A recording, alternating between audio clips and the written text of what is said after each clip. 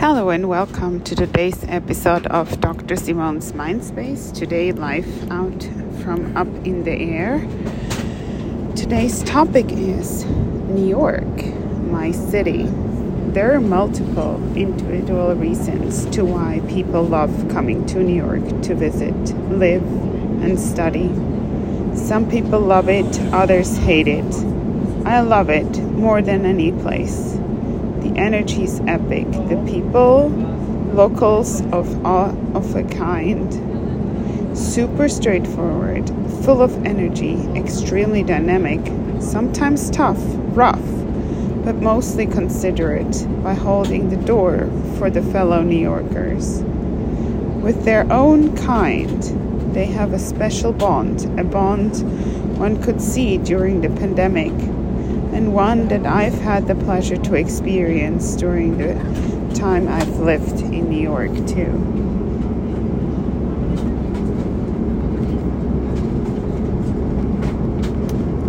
New York, men, some are incredible gentlemen, some are incredibly rude. I experienced both. There's the entire spectrum like everywhere else, yet the gentleman always holding the door for women, no matter how stressed they are. These men stand out to me, always going the extra mile to accommodate women. I truly appreciate them, noticing and thinking of how they're behaving differently every time I'm here in New York. Or right now up in the air, actually, the person behind me, being so kind and considerate. I'm always fascinated by it, trying to figure out why European men miss this attitude so much. It's very obviously missing in Scandinavia, particularly in Sweden. It's terrible. And in any frequent traveler line, boarding or debarking in a plane, men first is the attitude there. Men that had over decades, or better said centuries, gotten used to being the ones flying. The ones that be served by good-looking women in tight skirts. Things have drastically changed. Yet men are still living in this bubble of entitled privilege. I made it to my hobby to point this out and tell them, oh, is it men first here? Sharing this with my frequent traveler female friends, they all agree and have their own individual stories. There's still a long, long way to go when it comes to gender equality, and the airline industries have a duty too to improve the services, the food and beverage in the air, and on the ground, in the lounges, to better cater and tailor their products to women. Due to the fact that there's more meat and fatty pasta, etc. in the menu to match the red wines men like to drink, all the healthy, fresh options are most often missing. That's why my entire carry-on is always filled with snacks and salad I buy prior to flying. Today I went to one of my favorite places. It's a simple thing, but it's called Sweet Greens, and ordered 2 XL salads. And I had hoped for some green options in the lounge and a nice choice on the plane.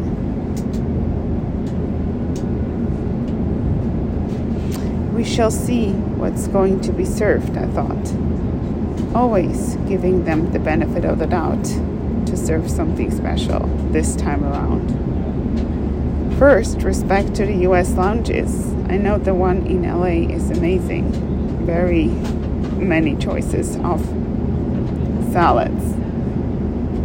And this one, they had an amazing option of greens too. An amazing option, like comparing to 1 or 2 tiny little versions in the European lounges in Switzerland or Sweden, or Germany, of course.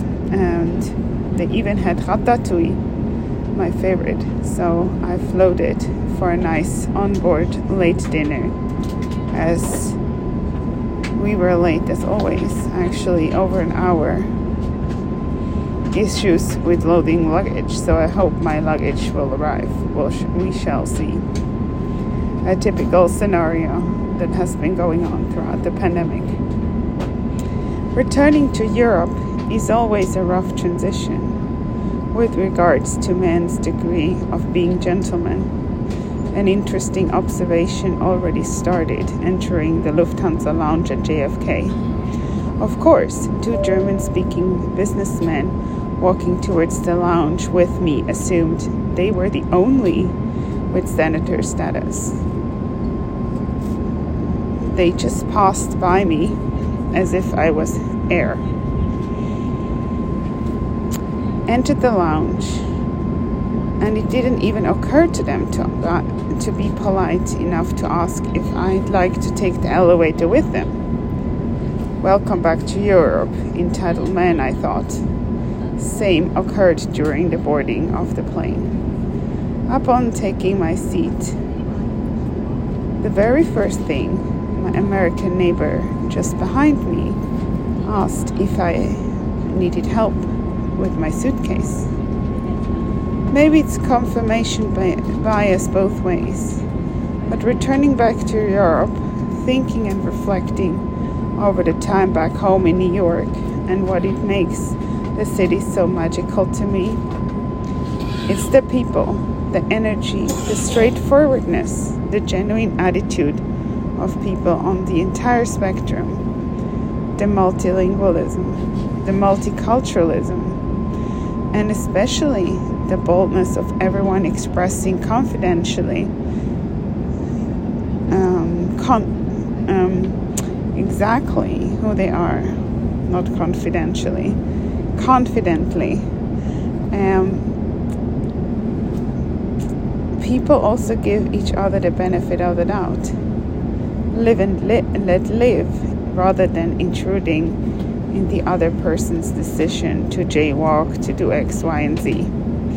If two people disagree, they'll tell each other in their faces rather than acting passive-aggressively. I love it.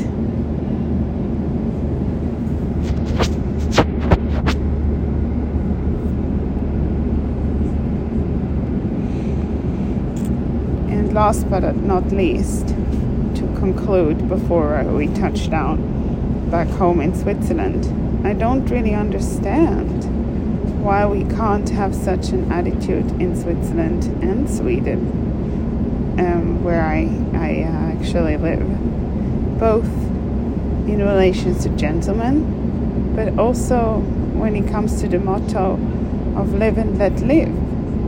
Because seeing how smooth it works in New York, it should be possible to establish something like that in Europe too, especially having a bit more considerate attitudes among my fellow male citizens.